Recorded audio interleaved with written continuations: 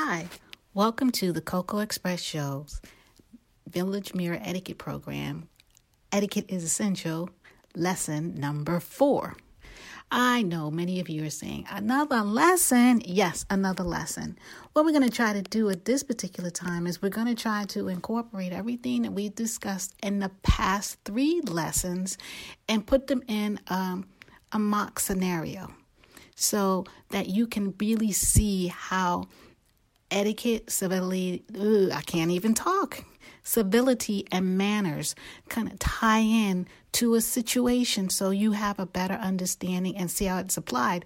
You may also see that you have been practicing this naturally and didn't even know it. So with that in mind, let's begin. We're going to begin by talking about 2 different types of situations. And the primary factor in these 2 types of situations would be the invitation.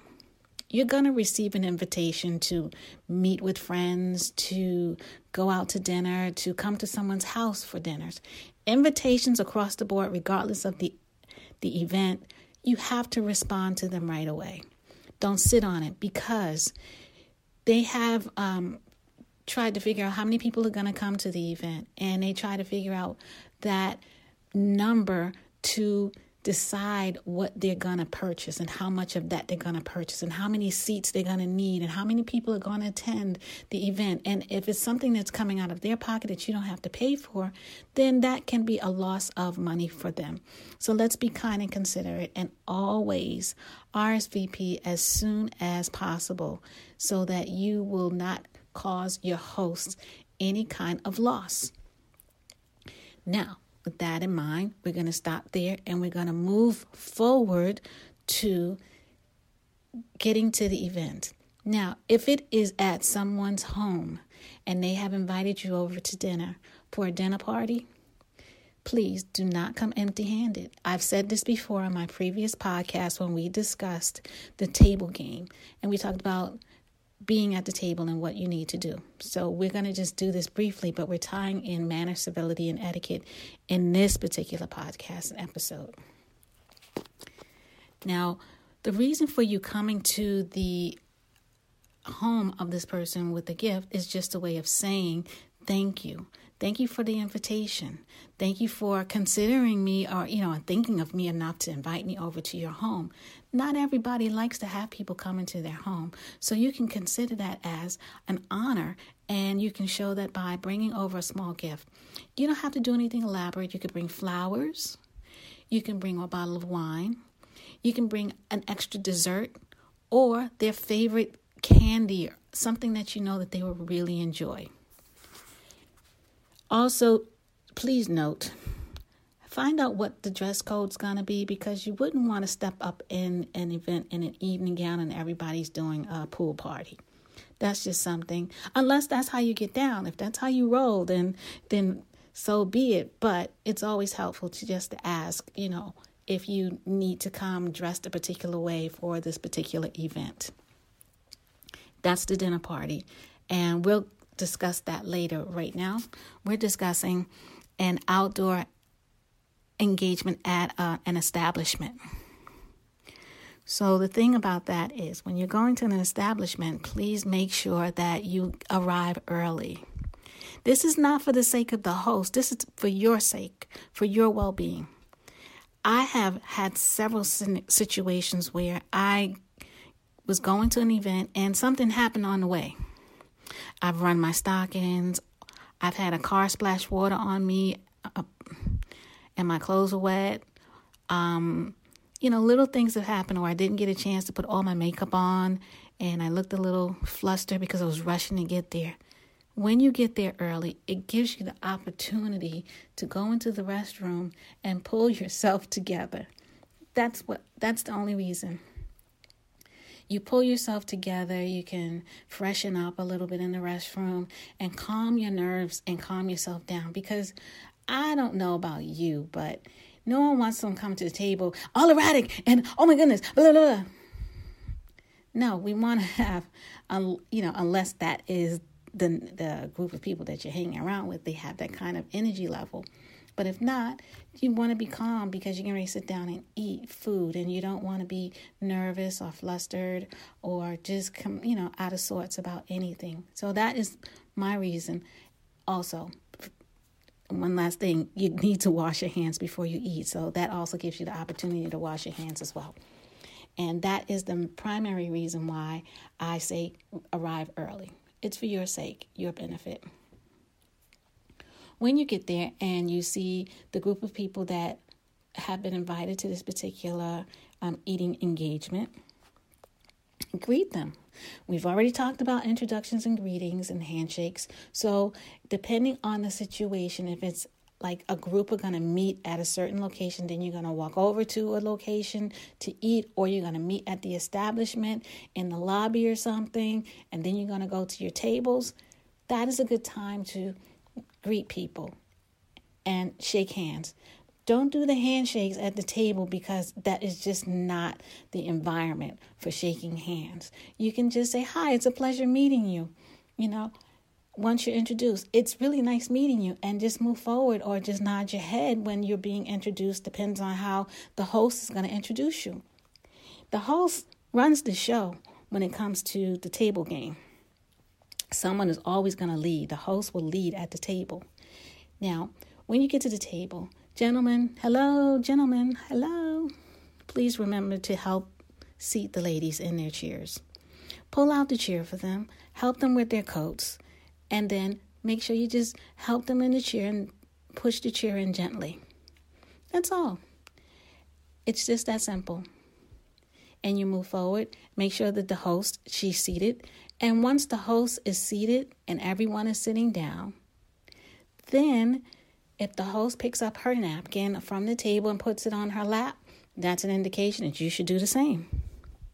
So now that you have your napkin on your lap and you're sitting at the table and you're talking and such, depending on the nature of this eating scenario, you may have a way to come around and ask everyone for their menu items, or the menu items may have already been decided prior to coming to the engagement when it was all being set up when you received the RSVP, or it will be family style or buffet style. Those are the different situations you may encounter when you go to an outdoor, not outside, but outside your home eating event. Forgive me because I have different names for different things and I'm trying to remember. So once you have that established, let's just say we're going to have family style, or we're going to have the way to bring the already decided menu items to our table. So that eliminates some of the extra activities involved and keeps you close to the table, seated. With the family style, that means all the food is in the middle of the table and the food will be passed around the table. Food always goes from the left to the right, so it's going to go around the table clockwise, so that if one meal is picked up, one meal item, one dish is picked up, it's passed around the table. For example, the dinner rolls. Someone picks up the dinner rolls, they take out one and they pass it along. If there's no tongs in the dinner roll, just pick up the one from the top. Don't go fishing in the rolls trying to find the right one. That is a no-no. Please, by all means, do not do that. That is just trifling. Don't do it. Pass the dinner rolls to the next person. Let them take theirs and so forth until it goes around the table, and then it goes back into the center of the table. And the next item will probably be coming around the table as well. By all means, take enough for you. Don't take enough for 2-3 people on your plate because it's being passed around. Just use common sense when you're putting food on your plate. You're going to have at the table also, other than your plate, you may have 2 forks, two spoons, a knife. That will give you an indication of what kind of meal it's going to be. If it's going to be a 1 course, 2 course, 3 course, 4 course, the different courses. the number of utensils will give you that indication. Once, that's established, let's just say you're going to have salad. The salad fork will be the smaller fork of the two larger forks. You have your main course fork, a salad fork, and sometimes there's a seafood fork. Oh, I've neglected to mention, gentlemen, ladies, please do not tuck that napkin in your collar or in your dress or blouse. Do not do that unless you are having seafood. Seafood they have special bibs for seafood when you're going to eat seafood. If you're not eating seafood, please put that napkin on your lap and just let it go at that. And just be mindful of how you're eating your food so that you don't get food all over your clothing. Simple. Now, going back to the utensils. Now, you may find that you have 2 spoons as well, a teaspoon and a larger spoon. The larger spoon is for soup. It is a soup spoon.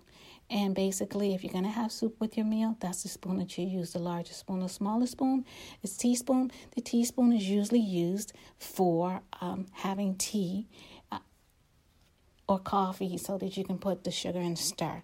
They have particular specific spoons for when you're at a tea party, but that's another story for another day. In this case, no. Now, the knife that you have placed there, that's the knife that you will use to cut things like turkey and salad and stuff of that nature. If you're having steak, depends on the size of the steak, they will also, when they bring you your steak, they will bring you a steak knife, which is usually a little sharper with serrated edges on it to be able to cut through the meat without too much of an effort. So that's how that goes. So you have your meal, you understand which utensil to use, and now it's conversation time. You're going to have conversation time at the table regardless. And my suggestion and recommendation is to steer clear of sensitive topics. Sensitive topics can always be categorized as religion and politics. Those 2 particular topics seem to rub people wrong and they get very emotional. And you don't need emotions at the table at all. So what are the things that we don't need to be doing at the table? We do not need to have emotions at the table. We do not need to be reaching all over the table to grab something because we could have an accident that will cause a spill. And we do not need to be talking about religion or politics unless the host starts the suggestion or starts the conversation with something of that nature. I usually try to stick with things that are comfortable and easy to get into so that everyone would be able to participate in the conversation and dialogue. And I usually start with, depending on how long you've known the individuals who are at the table, you can start with an event that you all experienced together and, talk about how much fun it was or what was the most humorous moment that happened with that event. That's a good way to talk about family. You could talk about so many other things. There's so many other things to discuss when you're at the table. But table talk is good.